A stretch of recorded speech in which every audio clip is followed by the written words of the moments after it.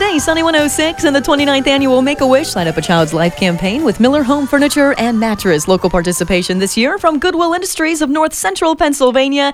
And we are now in our 8 o'clock wish hour, brought to us by our good friend Kim McDonald, State Farm Insurance Agent. Nearly 30 years of experience proudly serving our greater Du Bois community. Merry Christmas from Kim McDonald and her incredible team at State Farm here in Du Bois. And we have a very special guest with us this morning. I'll let you introduce yourself. Hi, I'm Amanda. She's Amanda. She is Amanda, everybody. Amanda. And she is a local Make-A-Wish volunteer. And I know that, of course, we've had you on the show for many other, for many other reasons throughout the years here, though. But I think a lot of people don't realize that. Make-A-Wish, you can help Make-A-Wish in so many ways. And, the cost of everything, inflation, and also, too, just this holiday season, a lot of people are short on funds. But, there are other ways to help Make-A-Wish. And you, of course, are a volunteer with Make-A-Wish. So the first question, why are you a volunteer? Let's see. I became a volunteer because I had been... I helped fundraising. We used to do a bunch of fundraising with Jackson's Bar in Winburn.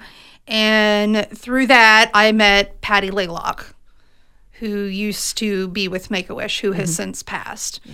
And Patty was a dear friend of mine, and she always told me that being a Wish volunteer was super important, and that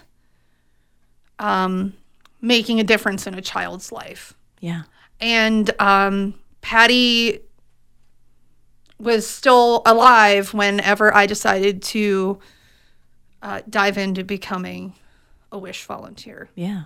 Anyone out there listening and, they're saying, okay, well, I do have some time to do that. I don't have the funds to be able to give this year. What all entails being a Make-A-Wish volunteer? So I've done a couple of wishes. I went through a training, which was very informative. I've done a couple of wishes. We go visit the child. We do an intake and get all the information, like everybody who lives in the household and such.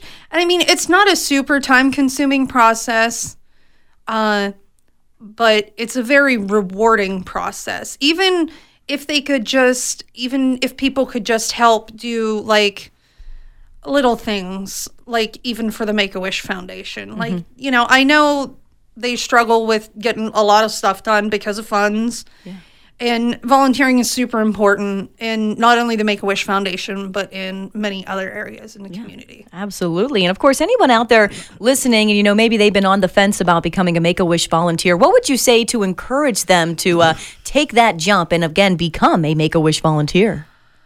Honestly, I feel that if they want to become a Make-A-Wish volunteer, to make the jump, they would be making not only a difference in that child's life, but also the family's too. Because you can see when a child gets a wish, the amount of joy it brings the family to maybe give that child the courage to fight harder. Yeah. Absolutely. And also, too, just, a day to not worry about all the extra things that, of course, they have been worrying about with family and friends. They can actually focus on something that is their greatest wish, that is their greatest dream, and just be a kid and enjoy that day. Again, if you are so inclined, we do have information on how you can become a Make-A-Wish volunteer online at sunny106.fm. Again, Amanda, thank you so much for joining us this morning. Thank you. And again, learn more online about the 29th annual Make-A-Wish Light Up a Child's Life campaign with Miller Home Furniture and Mattress. Here on Sunny 106, presented by Star Trucking, all online for you, sunny106.fm.